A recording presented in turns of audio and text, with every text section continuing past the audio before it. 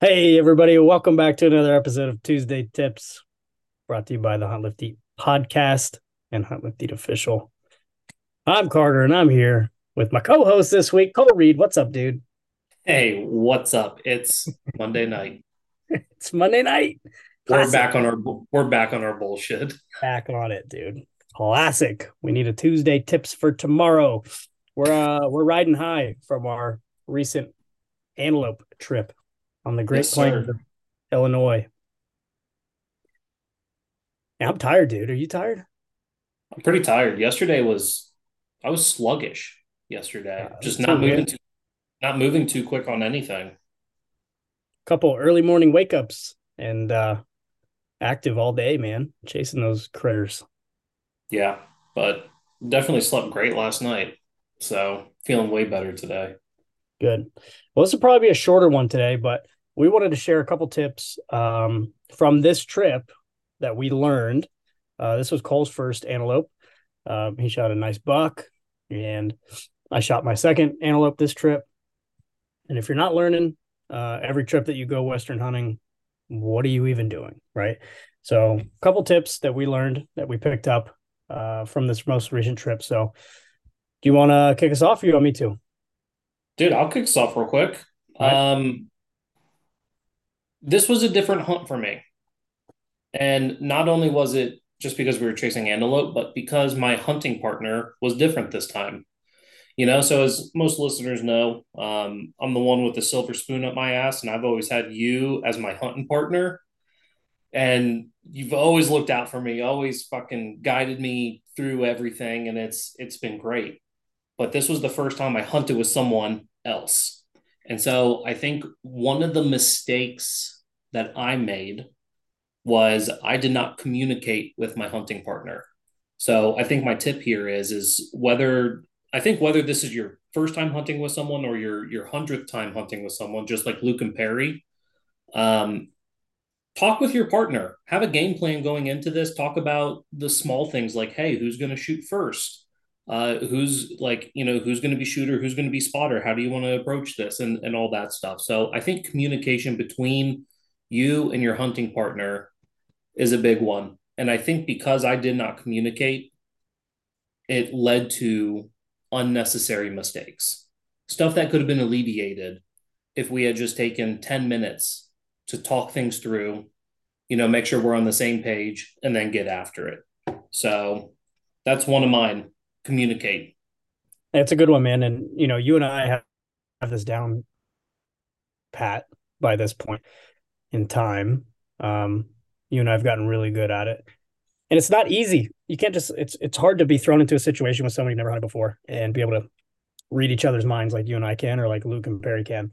Uh, it takes time, and you probably need to say a lot more out loud than you think you do before it's game time, right? Yeah, for sure. Yeah, that's a good one. Um, one of my tips was, we've talked about it before, but e-scouting, e-scout before you get out there. Like, have a game plan, know where you're going on whatever piece of property that you're hunting, public, private, whatever. We didn't have the luxury of going out there to be able to scout it in person. So when we saw it, when the sun came up, that was the first time we saw it. So we kind of had a little powwow the night before where we talked through, okay, we're going to split up. It's like, I want us to split up in groups of two. I want us to hunt north end of the property, mid and south end of the property. And, I went north with Bobby, and I was like, all right, we're going to hook around and kind of work towards you guys in case there's any goats in the bottoms. They'll come up to you. You're going to hunt high on the ridges. So you have a really good vantage point. And I knew where the bottoms were, and I knew where the ridges were because I've poured over these topo maps on Onyx for weeks and weeks and weeks, and had access marked and backup access, every access possible.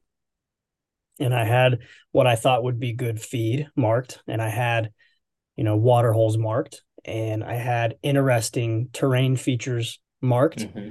and that proved crucial, right? I mean, that's how I killed my buck after we kind of were done with our area. We went down to, I had an access marked way south where I thought I could loop around to the bottom end of this piece of state.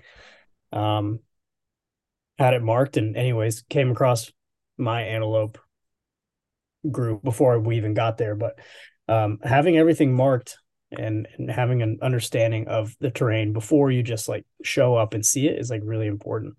Don't go in there blind, especially the topography, right? You need it for these critters with their vision being what it is. Yeah, for sure. And using the Onyx map, I mean, it's great on the phone, but logging into your computer and actually Yeah, having kind of like a bigger screen and looking at it and it is great on understanding the it computer. more. It really is. And that's where I spent most of my time. If I just had like 10, 15 minutes, throughout the workday, I'd hop on Onyx real quick and just say, okay, I want to look at this little square mile right here just to see what it looks like. And because we did so much e-scouting, I think that really proved to help us once we got out there because, like you said, we had all the access points marked. And I think just understanding one, where you're going to access, and two, what are you looking for when you go to that access point was a huge help. So I think that's a great tip. E-scouting, we've talked about it before, and I will always bring that one up too. I think it's huge, especially for people going from East Coast to West Coast. Going out, into those areas. We don't have the pleasure of having boots on the ground, so E-scouting is the best we got. Yep, for sure, man. Um, I'd say after e-scouting and after you've had a successful hunt, um, my last tip would be you need to have a game plan for what you're going to do after the kill. I've seen guys scramble, especially non-residents, scramble with what to do. I've been there too, right? I've done it before. All right, now what do I do, right? I accomplished. Hey, everybody, this is Cole Reed, the Hunt, Lift, Eat, and Fish, Lift, Eat podcast producer. Want to take a few seconds of your time to tell you that both the Hunt, Lift, Eat, and Fish, Lift, Eat podcast are producing and publishing their podcast to YouTube. That's right. We finally caught up with technology and we're posting all of our podcast videos to YouTube. You can find us on YouTube at Hunt, Lift, Eat Official. Come join us for the conversation. Put some names to the faces. And be sure to like, subscribe, and drop a few comments. And as always, we appreciate the hell out of y'all. My goal, and I, shipped my rifle in the belly of a plane 1,000 miles west, and I shot this thing. Now, what the heck do I do? You have to have a game plan, and we had a couple plans and a couple backup plans. So we had packs with meat shells. We had game bags where we could quarter up if we shot it way, way back, quarter up in the field and be able to carry it out like that. So that was important, not just drag it all the way back, right? Because that's not always feasible. And you don't always want your antelope to be full of cactus from the Great Plains of Illinois. Um, so you may need to be able to quarter or gut and quarter in the field. Back at camp, it's not ideal, but you and I bought a tarp on the way in. We stopped at Walmart, Yep. small 8x8 tarp, and that's kind of like the easiest and simplest way to butcher your game in camp on the ground without getting it dirty. So buying a cheap tarp from Walmart or whatever, easy enough, light, packable.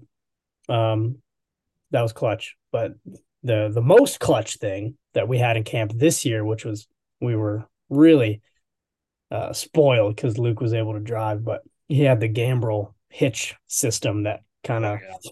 inserts into the hitch of his truck, and we were able to hang our antelope up from the gambrel and butcher them that way, which made life exponentially easier because two guys could work on it at once, and much prefer working on it like that than on the ground. So you need to have a game plan. If you're going to bone it out and put it into coolers, you need a place to do that. Where are you going to do that? Right? Are you going to do it on a table or are you going to do it on a cooler top? I've done both. What are you going to put it in? Right? I prefer the freezer Ziploc, the gallon ones with the actual, I mean, zip. Like, what do you call that Yeah, thing? the slide on the Slide. top. Right. Yeah. I prefer that, right? Because if you're going to fly with it and it leaks at all, the airlines will See throw ya. it out. Yep, they'll throw it out. And so you need to have a game plan. You need to get a hard freeze on your meat before you get on an airplane. Where are you going to do that? Right. So when you and I were looking at, we tagged out early, so we went and got a hotel, changed our flight to go home early. We got a hotel with a kitchenette. and had a freezer in there. So we got to put our meat in the freezer for solid 6 or 7 hours before we put it in the cooler to go home. Um, but those are all things you need to consider. I mean, it's a lot of logistics after you shoot the thing to get it home. So have a Yeah, plan. and I think the logistical piece, which I nerd out over. I don't always get it right, but I love doing it. So the logistical piece of getting out there and getting the kill, I think is where most people start or stop. And then it kind of hit that oh shit moment. How are we going to get this home? And I think that's something that's not always thought through, but I also think it takes making those mistakes to really figure out what works and what doesn't work. And luckily, we've made those mistakes. So people learn from us. Don't let your cooler leak. That's a big one.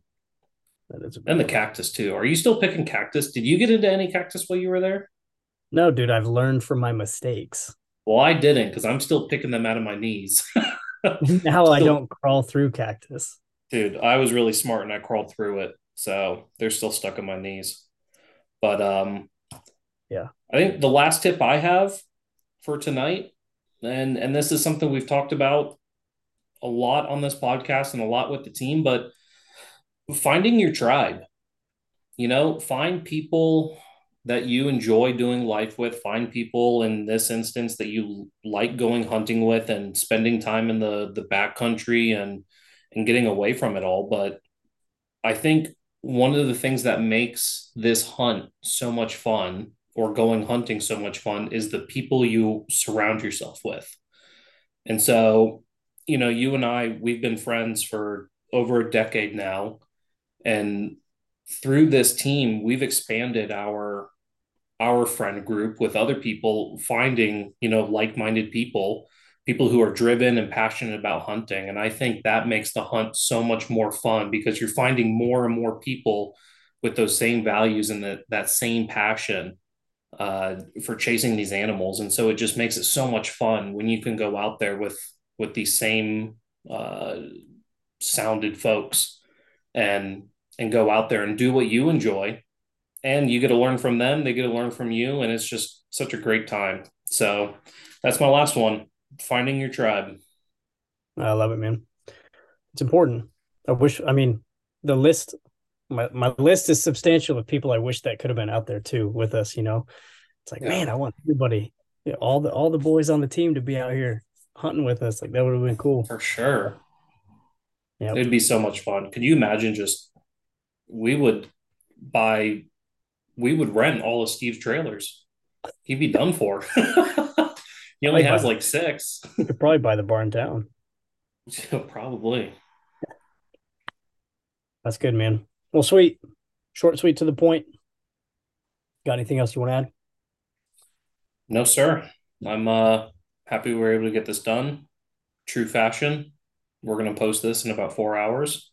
Classic Monday. Well, Oh, yeah, team applications are open. If you're interested in coming to join the Hunt Lift Eat team, definitely look into team applications. Go check out huntlifteat.com, join the team page, or shoot us a message if you have any questions. We'd love to see you over there. So appreciate the hell out of you guys.